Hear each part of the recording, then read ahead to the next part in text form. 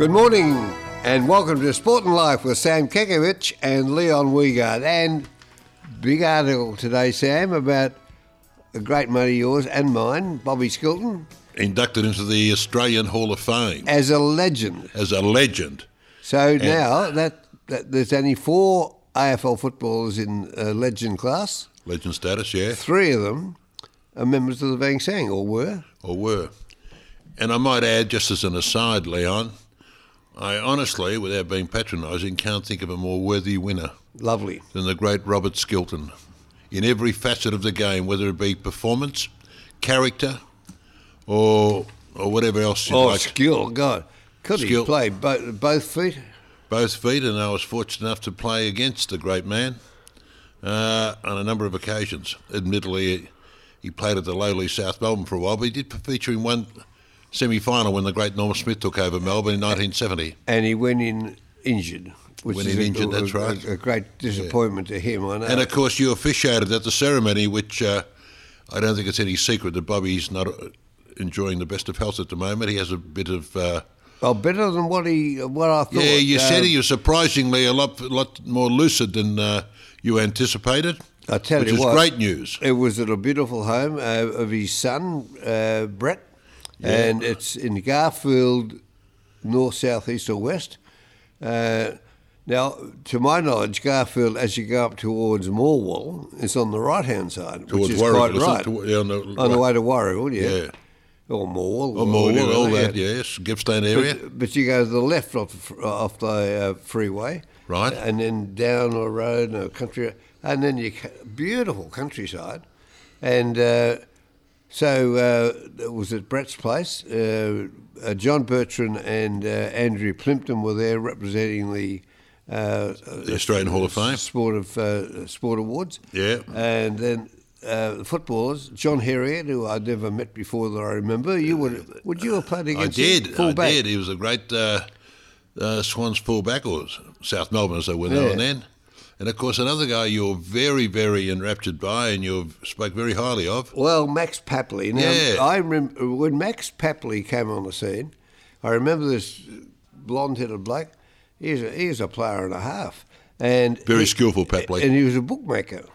A bookmaker? Yeah, and I said to him, gee whiz, you're the only footballing bookmaker? And he said, you've got a good memory. He's actually now... I'm sure this is not in confidence that he was tied up with that bank, the Bendigo Bank, right, where they have a community and the community bank, the community own the bank. So they started one in his area, which is not far from Garfield, somewhere out that way in Gippsland, and now that bank has bought all the banks around them. So they've got about 6 banks now. This is the little group from... So you're telling me the Bendigo Bank actually funded his operation, the bookmaking? No. I'm going to become a bookmaker if the banks are funding bookmakers these days. I think his bookmaking days were well and truly gone. I think he seems to have done very well. Who else was there? Now, can I ask you, was he a legit registered bookie or one of those SB colourful bookmakers that flourished in the 70s? I think he must have been registered because it was always in the paper. Well, you got to be, yeah. The colourful ones were only made the tissues when they were arrested. And people, younger people won't know that every club, every hotel had their own, yeah. And you had the people keeping knit. That's right. That's right. Side lane and what they call them, there was a name for them. Yes, there was the cockatoo or something like that. Anyway, no, I don't think he was one of those. But it did hark back to the great days of footy when I was a kid and you were coming. It evokes some fond memories. I even looked at a photo of Bobby, remember, which is one of the greatest photos of all time with his 2 black eyes. Oh, yeah. I think Eric Guy was it Eric Guy that wiped him out? Oh, God. I think it was Eric Guy. That wouldn't surprise me. Yeah. Or Bluey Shelton. No, I don't think it was Blue. It was Eric Guy. I think it was Eric Guy. Eric Guy. A strong halfback flanker. Yeah, strong, I'll say he was. Well, if you didn't get Eric Guy, you got Lindsay Fox. And a little cheeky fellow named Neil Roberts. Neil Roberts. What a superstar. So, but talking about South, the one guy I wanted to talk to those guys about, and I forgot to, was Ron Clegg. Oh, he was Well, legendary status. Cleggy. He was the Teddy Whitten of his time. And I'll tell you what else he was. Remember the one common denominator all clubs shared, particularly South Melbourne, North Melbourne, Fitzroy. Equally, it was the Sunday Barrel. Remember my word, Honest John Gilbert. Oh, well, Roddy Clegg used to feature prominently. Played the guitar. They were huge and massive those mornings. Or was it a banjo? Something. You sung me through it. Sing along. I remember when I first came to North Melbourne, it was 1968, and the Sunday mornings were, it was the function to attend. And South Melbourne, North Melbourne had a wonderful, wonderful relationship in that regard. And we used to go to South Melbourne sometimes and vice versa. And I always remember it was a sing-a-thon from 10 o'clock in the morning till midnight. They would be unbelievable. Well, Fitzroy used to have the barrel at the ground, and Honest John Gilbert, who was the comedian of the day, would always be there. He must have been a Fitzroy supporter. Then after the barrel was gone, just the one barrel, they'd have a loosen up or whatever you call it, which is one lap of the ground into the grog. Then we'd all repair, or all those invited. That's right. Would repair to Butch Gale's pub, the Birmingham, on the corner of Smith and Brunswick Street. So this joint was no trading on Sundays, no training on Sundays or trading. So the pub was chock-a-block, cars all over the place. And I'm in there, of course. And there's some blokes from the country staying upstairs at the Birmingham. So they're down the Birmingham? Yeah. It was residential as well? Oh, of course. Well, Pat and Butch lived upstairs. All the kids were born up there. So they had extra rooms that they hired out. And these blokes from the bush said, gee, how do they get away with this? So I said, I'll ask Butch. These guys want to know how you get away with running this. And they said, what do the police think about it? And he said, I don't know, go and ask them, they're over there. They're over there. But the constabulary were wonderful then. It was Australia of old. So long as you behave yourself. Yeah, as long as you behave yourself, what harm were you doing? Kids got to kick up the bum if they played up. That's right. Now, of course, the bloke would be, assault. Oh, not only that, police can't police, teachers can't teach, and parents can't parent because of all these greens and wokes and soft cocks. Gee whiz, it didn't take us long to get round to that. No. But it was harmless. We used to have, one of the great features, Dodger Ryan used to run our Sunday mornings. He's a tough bloke, wasn't he? But what a lovely bloke as an older fellow, though.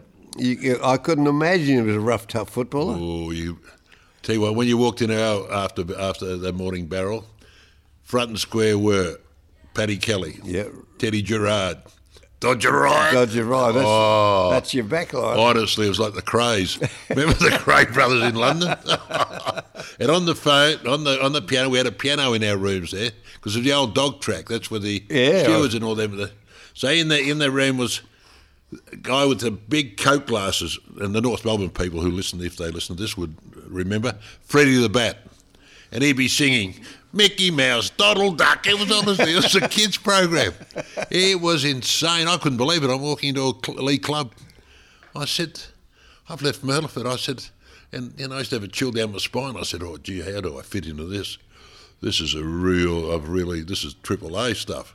Then I say, Mickey Mouse, Donald Duck. I thought. North Melbourne, Joe Carr was there, wasn't Fingers? What about Fingers' great trick? And the great Alan Killigrew, remember the hot gospeler? Yeah. He said Fingers had come in. He'd take his eye, he had a glass eye, remember, and put it in your beer. He said, I've got to keep an eye on you today, Kecker. He loved Joe Fingers Carr. Yeah. He said, look, he mightn't have been able to play, but oh, God, he put his body in. His level of commitment, he said, was unparalleled at North Melbourne. Well, all clubs had those characters. We had those characters. All the clubs. Jack McGregor at Fitzroy, those sort of guys. Mulga Shelton, I've spoken to you about that before. Yeah, Mulga, you did, yeah. He was in there for a couple of years, I think. But, you'd look up to them, really, because they were such characters. And what about the great John Brady? Brady had turned up to Laurie Eck. Remember those guys? Yeah. Oh. Well, his son went on to play a lot of football, of course. He did, and a good footballer, a great player. Now, today, we're going to do a little review of the year, find out what's good and what's bad about footy, and a few predictions from your good self. Now, for instance, the way we worked it out, I've got the final 8. Yes. And that's been reduced, as you know. So Collingwood, Melbourne, Carlton, Sydney Swans, St Kilda, the Giants, the Lions, and Adelaide. That was not in that order, but they were the ones that are playing. So let's concentrate on those that didn't make the finals, because that was really tight at the pointy bottom end of the top 8. The Bulldogs, 48. Now, how do you rate them, and where are they going? Well, the Bulldogs, I think, in all fairness, would be the biggest disappointment of the year. To think they would lose a game to the West Coast Eagles, which ultimately cost them a place in the 8. But their year all round has been topsy-turvy. And I think when you look at their list, that they have certainly underachieved. So you certainly don't give them a pass mark. I think they've really got to review their following division. I think their midfield, whilst it's workmanlike, it's not brilliant. I mean to say you can ask Liberatore and the like, and of course Bontempelli, as good as there is. But of course their forward line, their defence at full back, I think they're brittle in defence. And of course they need another ruckman. You know, you can't have English rucking all the time. You know, where he's too valuable up forward, where he can snag 1 or 2 very important goals. So the bottom line is I think they've underachieved. They'd be bitterly disappointed internally for missing the finals, because I think they expect themselves to be a shoo-in this year. And on some of the past performances, you look at them and I think they could have quite easily have, probably gone deep into September. They look like being premiers for a while. At one stage, you could build a strong case. All right, Adelaide, no, they were 4 points behind with 44. Well, I reckon Adelaide were the revelation of one of the revelations.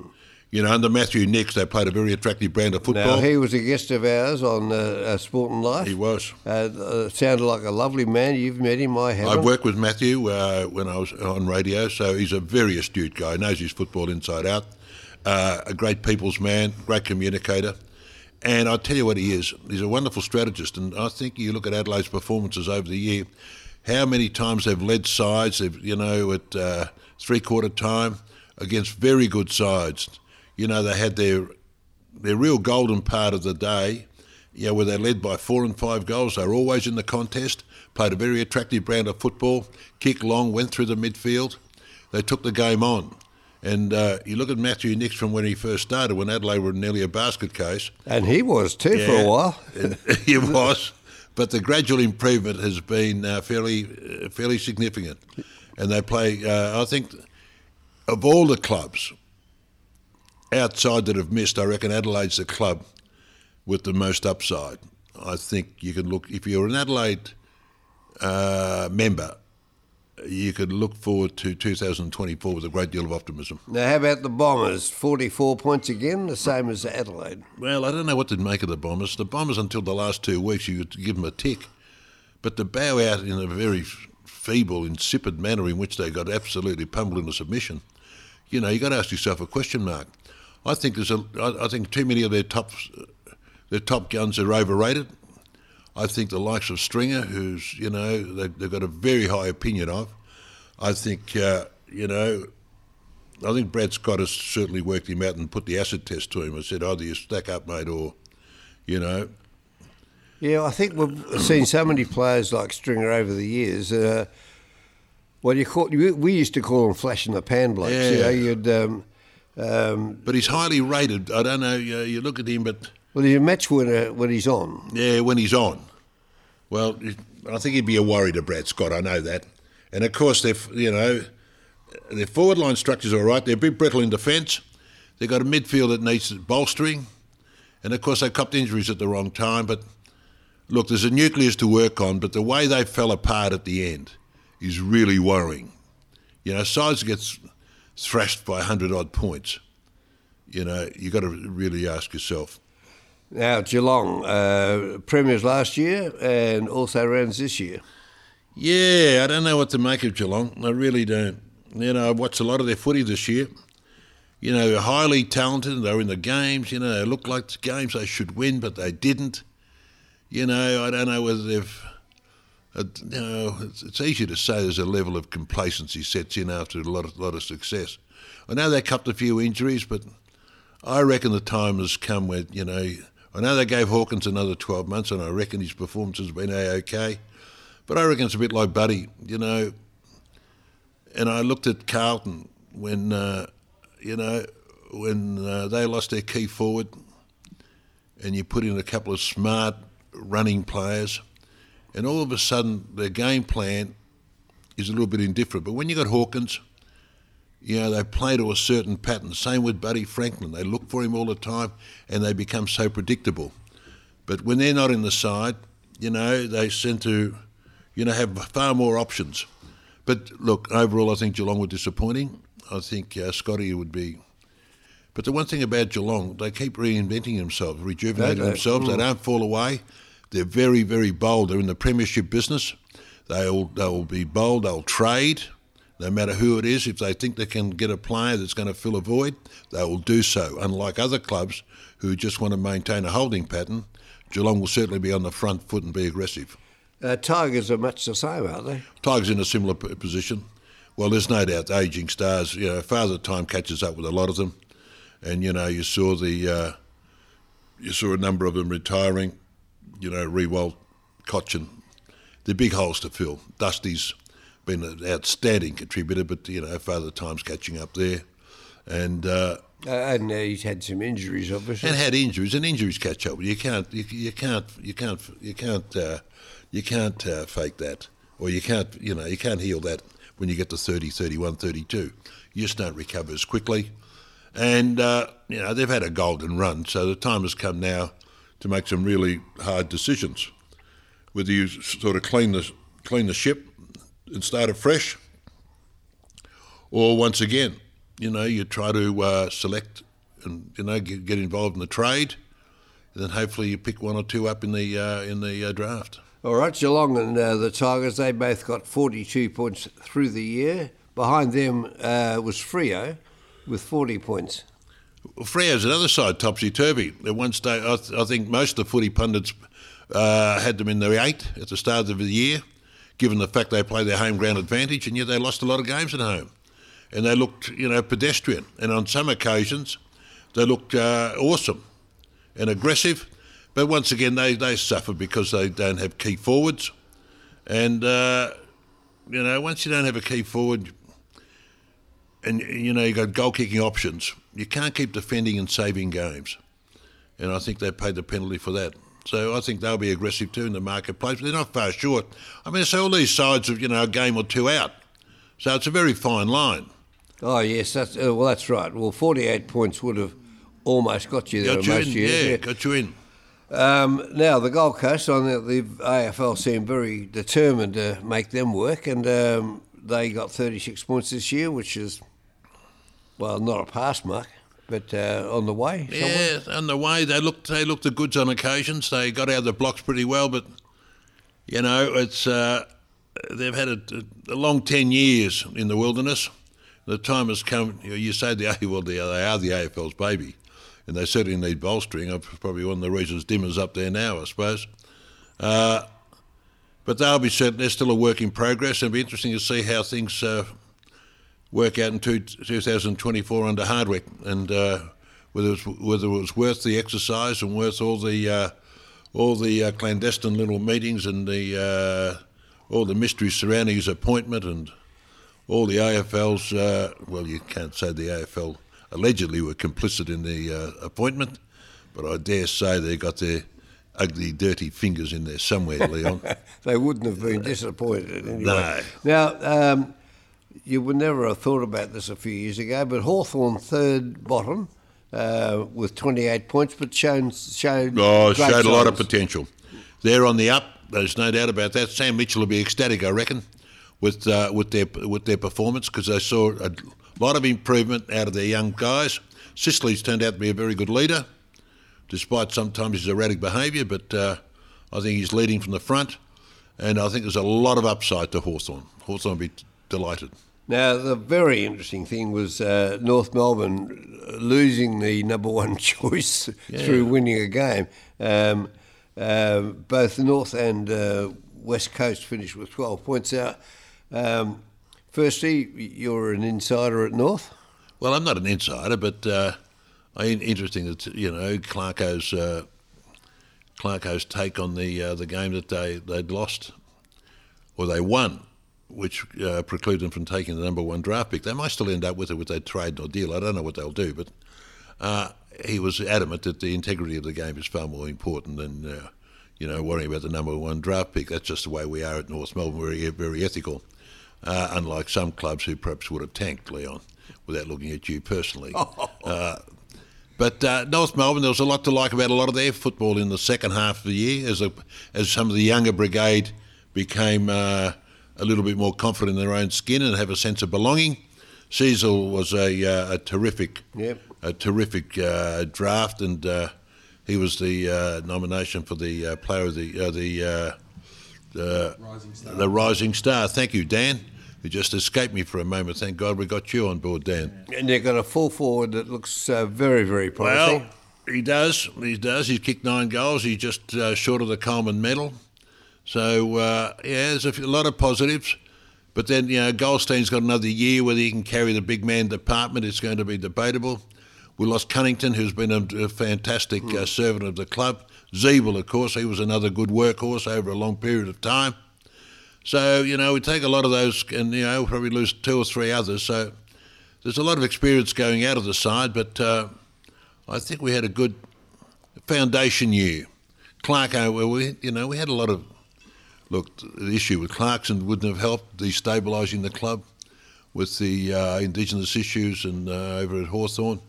That would have certainly upset the club, but I think a good pre-season and a year of stabilising and Clarko back on the landscape and on the tools. I think you'll find that North can improve. And finally, the West Coast have pretty well been bottom all the way through. Now, this is an extraordinary story, isn't it? It is. I can't believe it. Over such a short time. It's beyond my comprehension, how side. Do you know that they have about 40,000 members are waiting to become members of the club? There's that flush with money. I know money's not the panacea for improvement on field. You got to grow organically. Acquisitional growth is no longer prevalent in the AFL. But a club of that ilk, that it would slide off the... I know that they've had a lot of injuries. Nat Newey's is retired. Some of their older brigade that have been the cornerstone of the club for a long time are rapidly approaching the Saturdays and Sundays of their life cycle, or footballing life cycles. And they just haven't had a filter of players coming through, which is really surprising for a club that has been such a juggernaut in the competition for such a long time. And of course, Adam Simpson's still been retained. There's speculation that he was retained because of a massive payout, but the money wouldn't have worried them, regardless of how many millions it is. But they'll be certainly, the eyes of the footballing world will be firmly centred on the West Coast Eagles. All right, now we watch the ones that are still in the finals and get your opinion on which way it's going to go. We're at the pointy end. We've only got a couple of weeks to go. Well, dare I say it, Collingwood also obviously the nominal favourites. The footballing gods have smiled upon them with last night at the tribunal with Maynard getting off, and regardless of what you might think, that was a decision of the tribunal. And of course there's a lot to like about him. Nick Dacos coming back. I don't think it's cut and dry, but they are the nominal favourites, and there's a lot to like about them. They're going to go straight into a preliminary final. They'll go obviously play a Port Adelaide or the Orange Machine, GWS, and you would think they'll start favourites there and go into the grand final. So there's a lot to like about Collingwood at the minute. And Carlton, talking about the year overall, God, that's an amazing story too, because they were out dead and buried halfway through the year. Well, Carlton is one story that depicts the fickle nature of our great game, Leon. The subtleties, the frailties and the variables of human life. When they were losing 6 in a row, remember? The footballing guide, the Carlton supporters were baying for blood. Voss was going to be sacked. The list management was under enormous scrutiny, and all of a sudden they put the last 6 or 7 wins in a row, and really gathered a lot of momentum. There's a lot to like about their playing style, and here they are in a semi-final cutthroat, and you can build a very strong case why they could probably topple the Demons. Right, now on to more contemporary matters. Here we are, it's a Wednesday, it's the day after Braden Maynard got off. Yep. What was your opinion of that? Look, I thought, allegedly, I think it was a very poor decision. I think he should have certainly got time. And I'm not saying he was guilty or there was any malice or intent, but the reality is, if you judge it for what it is, and you look at the victim, he was sadly concussed, badly concussed, there had to be a duty of care and some form of punishment had to be meted out. To what degree of severity, I'm not sure. But am I surprised that it got overruled? No, I'm not. Because if you look at the world at large or look at our society at large, our judicial system, they mete out, slaps on the wrist to guys that have transgressed, miscreants, 10 times. They bailed them, and, give them a soft sentence. But I can't believe that the victim, once again, has been overlooked in this case. There should have been some penalty meted out. If it was on the boundary line and it was a late bump, simple as that, no jumping in the air. No airborne, no, if he's not airborne. You'd get into trouble for a late bump. Well, you would. There'd be some uproar about it. But mind you, this was, I don't know, many, many years ago when I was involved with the AFL, there was a strong defence of, or they were trying very hard to keep the legalese out of these hearings, because it became a technical battle. Well, and then you couldn't do that. Of course, eventually lawyers said, "Hang on, you can't deny people the right for a defence." So right. That brought the QCs, and so one smart ass is smarter than the other smart ass, and it really became no longer a football matter; it became a legal issue. And I have no doubt. Well, I'll recant that statement only because of my conspiratorial mind. When you look at the Myther Carlton, now that case lasted 4 hours, Leon. 4 hours. It shouldn't take that long to adjudicate an issue like that. But you're right, because they call in these various witnesses and various legals and whatever, they talk to, ABC. But you're talking about the might of the Collingwood Football Club, you're talking about an individual that may conceivably miss a grand final. Then you look at the power brokers behind the scenes, and I'm only allegedly suggesting this, but the Maguires and the Browns of the world would have worked feverishly behind the scenes. I'm not saying they would have influenced the tribunal, but there was enough noise around the whole case leading up to it that everywhere you turned and everywhere you read, everyone said he should never be penalised, should not be penalised, because there's no malice or intent. But in the spirit of the game, that's probably right. But in the actual letter of the law, when you're airborne and you confront someone, and you look at the victim, I mean to say, you've got to mete it out. You've got to mete out a penalty, whatever that case may be. So I suggest it was the wrong decision. But it may have been, there might have been I'm not suggesting that they were swayed because of the groundswell of support for the vote or the way it was adjudicated. But I'm suggesting that it was the wrong one, and that certainly a penalty was... Well, the point you brought up was quite valid. That is that even the courts we talk about now, with kids doing horrible things and getting a slap on the wrist. That's right. That seems to be the life in which we're winning. It's the life in which we live. We're not saying that it was a bad decision. You got to... I mean, these people are elected to do a job. That's right. And it comes out... And with the greatest degree of integrity. I'm not suggesting for one moment that they were influenced or swayed. They would have made a judgment, I guess, on what they perceived to be the right decision. All I'm suggesting, they got it wrong. Got it badly wrong. Right. Now, talking about the AFL, there's been a bit of an argument for a couple of years now about whether the Brownlow medal ought to be held the Monday after the home and away series. Now, they'd be having Mad Mondays all over the place, but even the week after that would perhaps be more appropriate. I don't know. Is there too much work On grand final week? On grand I couldn't agree with you more. It used to be done on the Monday straight after home and away season, because that's when it encompassed every player that played. The next 4 weeks, the Brownlow's irrelevant.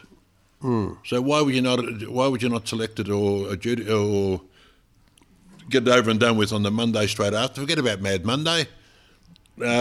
Monday night, have the Brownlow. And they have a Mad Tuesday if they want to. Have a Mad Tuesday or whatever. And some clubs shouldn't have a Mad Monday or a Mad Tuesday. Should hang their head in shame and, walk away, seeing themselves, in all these, fancy costumes and, hanging over drip trays.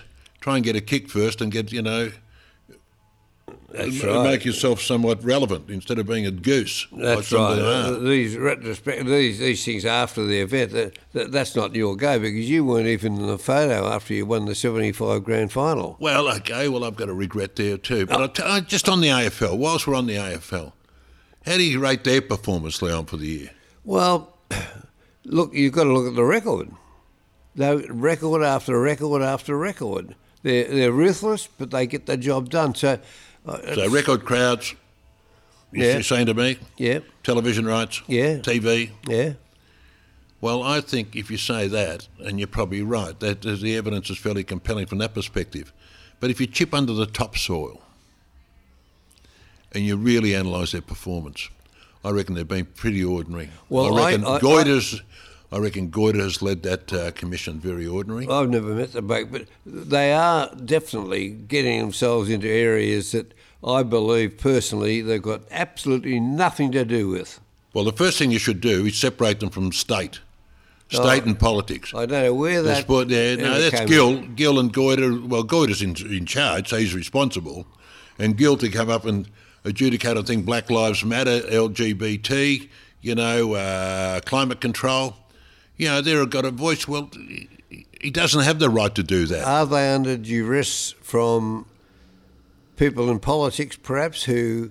Well, you ask yourself, perhaps they might be. They might be, but it's not their domain. Their domain, their charter is very clear. Yeah. Is to adjudicate in our game, to make it the best possible game and to leave it in a better place than their predecessor. And when you look at I analyse their performances not at the top end of the food chain, but you look at it at the bottom end of the food chain. You look at country football and you look at your strong suburban leagues, and a lot of those competitions are really struggling. And when you consider that, just an influx of a small amount of that wealth that they generate could go to those areas, and you could not manufacture, but you could give players the opportunities of following their dream like we did, to go to to become an AFL player. I think this notion that we've got this TAC or whatever, this elite competition and this drafting system, I think that's due to be revamped. I think you can overhaul that, because I reckon a lot of good players slip through the cracks. I think this notion that the families have got to drive their players 200 metres, so the Bendigo Pioneers, for argument's sake. Some families drive their kids 50 miles or 100 miles to go to training, and it's an elite form of competition. And there's others that probably can't afford it, or, and they're kids that are very capable of playing elite football, and in country leagues in particular, that I think we should really overhaul and look at it very closely. I'm not saying that the draft doesn't probably get it right in terms of selecting the best players but I'm saying that there are a lot of other kids that could probably come through the system in a more streamlined process than the draft. You're on Sport and Life with Sam Kekovich and Leon Weegard with a compliment of Michelin wine. And what a drop that is from, well, not only from the Gambia, but they get it from Heathcote as well. They do. And they've got the other winery now at Yarra Valley. They do indeed, Leon. And look, it's easy for us to say it's a great drop, but we say it because not unfortunately, but fortunately, we've got access to it, and because of that, sometimes there've been occasions where we probably over-imbibed. But it is quality product, and how lucky are we that our great mate Jerry Ryan. Yeah, well, I'll be giving you 2 bottles of... yeah, of course, I'm a guest here today, so I've got access to 2 bottles of the print. And we'll be seeing Jerry in an hour or so. Now we're going to have a bite to eat at one of those truly great... well, a funny name, Untitled. Untitled. That's a restaurant we're going to. It is. And that's in Swan Street, Richmond. It is. And it's called Untitled because it hasn't got a name outside. And that's one of the great appeals. Well. And I think, for all reports... I'll tell an Uber I'm going to a place called... Untitled. Well, they would have... You know what? They'd be probably that confused by it, and they'd be in a state of... curiosity that they'd think, let's go into the Untitled and see what it's like. We'll see how many of our committee blokes turn up today.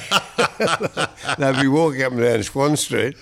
Where's Untitled? That's right. It's the name of a horse. Now, we'd like to wish Jared Blair well with his Wonthaggi team, the old Collingwood player. Yes.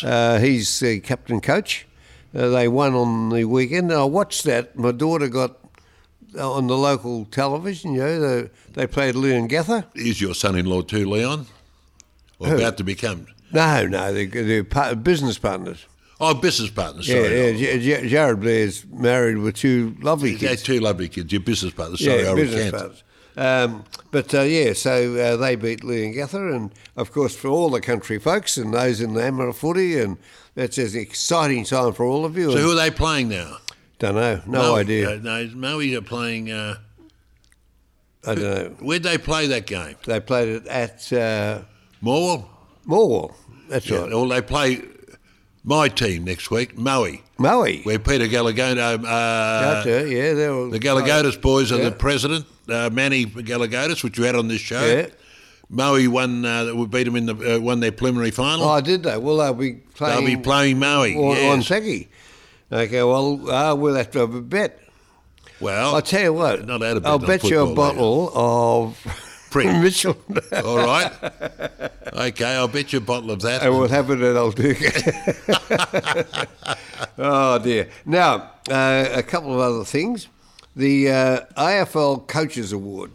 Now, this is the way they've gone this year for the best and fairest player, or they don't call it the best and fairest, it's the best player, or the most valuable player, I think. Zach Butters won it pretty easily. Who? Port Adelaide. Zach Butters? Yeah. Oh, yeah. 109 points. He beat Marcus Bontempelli, 102, from Nick Dacos, who, of course, was out for the last 3 or 4 games.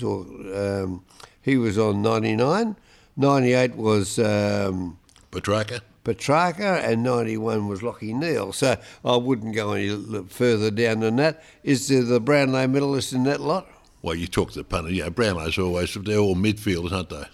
Well, so they're all going to be there. Well, every one of them. Every one of them. So they're going to be in the final. Lockie Neal, previous winner. He's going to, he's going to attract a lot of votes. They say Zach Butters. See, we don't take that much attention because they're from Adelaide.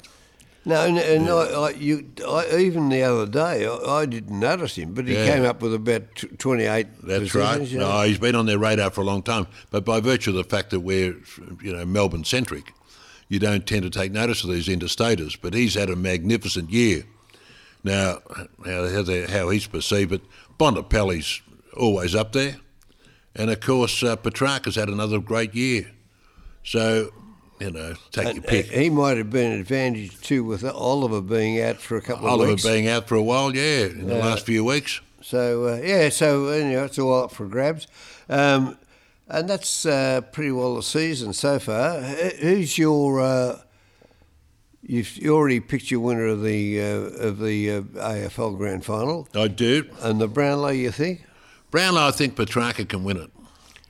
I don't know why Petrarca win it. Well, I think Bontempelli, tell you what a big statement was, that they regard Bontempelli now as even the greatest bulldog of all. Ooh. Yeah, we're quarters, within the kennel that suggests that Bontempelli now even overtakes the great Teddy Whitten. Teddy Whitten. It's a big statement, but I think he's already won about 5 or 6 BNFs. Yes. And he's certainly been a great leader for them for some time. But anyhow, Leon, apart from all that, grand final week, there's one common denominator that's always prevalent, and that is, since inception, grand final week is unique, regardless of where you are. Melbourne, it's like the Spring Carnival in Melbourne, Melbourne Cup. It is a fantastic place to be. Look at the weather, 22, 23, 25. Spring, there's a step of alacrity in our step. We're bouncing around, and there's a great aura of expectation, and nothing will ever change. And the appeal of the grand final, and it's become a real event now, regardless. It's just a pity that supporters from both camps don't always get access to the tickets, because now it's become a major corporate event, as you know. And unfortunately, half the tickets are doled out to these, to the corporates who hand it out to these, poodle rooting, Audi driving, Tirakites that have got no understanding of the game. And the poor dyed-in-the-wool supporter, through rain, hail or shine, he's compelled to Coventry and got to listen to it on the radio. Very difficult. Well, it's not. I'm going to change the dynamics of that and change the landscape. How are you going to do that? Well, I'm going to tell the AFL, write a strong letter. From now on, regardless of the corporate contribution, you allocate them just a handful to the managing director, and you give them a table.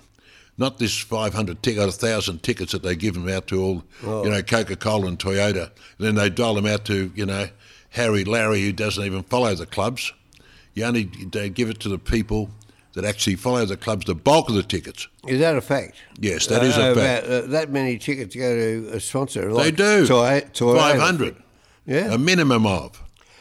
Well, there you go. Plus what goes on the side, that we don't know. Now, have you got an invitation to the green room, the room where all the acts go? Because you'd like to meet all the Kiss boys, wouldn't you? Oh, that's another disgrace, see. Oh. This is where I find it absolutely reprehensible and abhorrent. This is where the AFL just got no idea. They go overseas, Meatloaf. Now they got Kiss. Like, who in their right frame of mind would be a Kiss fan? Who would want to listen to Kiss? There's enough local talent, surely, that they could have gone to that would have made grand final entertainment fantastic. They've used locals from time to time. Yeah, well, they do. They're still going to have Hunters and Collectors. I think Mark Seymour. Well, I have a coffee with one of the Hunters and Collectors band, but this is just Seymour himself. Yeah. But why? But why have Kiss? Why would you pay them $1 million, whatever you're paying for? You can have a great compilation of Australian talent. Where you have Jessica Mauboy, you have Barnesy, Delta Goodrum. Well, we had her last year, didn't we? Well, whatever, but have a great compilation of Australian talent. Delta was on with Robbie Williams, that's right. Yeah. But have a great compilation of Australian talent. For God's sake, it's an Australian product. Bring back Johnny Young. Bring back Johnny Young. Kamal. Why are people so unkind? So why don't you have a nostalgic part? Bring back some of those zig and zags and all that. Well, it's appropriate for footy, zig and zag. Zig and zag, yeah. They could run the Auskick. No, we could showcase a lot of the... Ben Angus, Ben Angus wished he had it zigged instead of zagged. Anyway, it's good talking to you, and that's it for the footy preview. Next week we're back to standard, and we'll have some guests for you. We will indeed. Got a very special guest next week. Have we? Yeah, one of your favourites. We worked with you. I think he was on your program when you were head of the 3UZ network. Oh, the great Craig Parry. Well, Popeye. Now Popeye, yes. What a golfer, and some funny stories with Popeye. Oh yeah. And he lost weight and lost form. He swing. I know. We talked about it the other day. He was totally out of character. Yeah. Short bloke, little stubby. Yeah. So he said, I've got to get trimmed like these other big players. He couldn't do it. The other thing he did, everybody in pro golf hits these big. They don't hit fades. You know what goes from if you're a right-hander, it goes out to the right. Draws. It's a fade. Yeah, fade and a draw. They all hit draws. It goes further. Craig worked out that it's easier if you faded the ball a little bit because it's safer, stays on the fairway. And he had some wonderful wins and a great contributor to charity. He for many years, I got to know Craig through his palliative care out the western suburbs. Yeah. And he was he had a big golf day every year and came down from Sydney for it. He's a Mad Doggy supporter. Yeah, so he would be. Yeah. From Sunshine was his first club. That's right, Medway. Sunshine, then Medway. Then Medway, all right. So there you go. But I always remember. In fact, he I designed remember him for it. one very important. Part of Yes. it. When he won that tournament, Durrell. Remember when he holed it from about 150 metres, whatever he was. He and his brother had a stash. He had a stash. What they should use. Anyhow, we'll have Popeye on the show next week, Leo. Oh, looking forward to it. Thanks for joining us on Sport and Life, and Popeye next week. That's him. And enjoy your week in sport, and we'll see you then.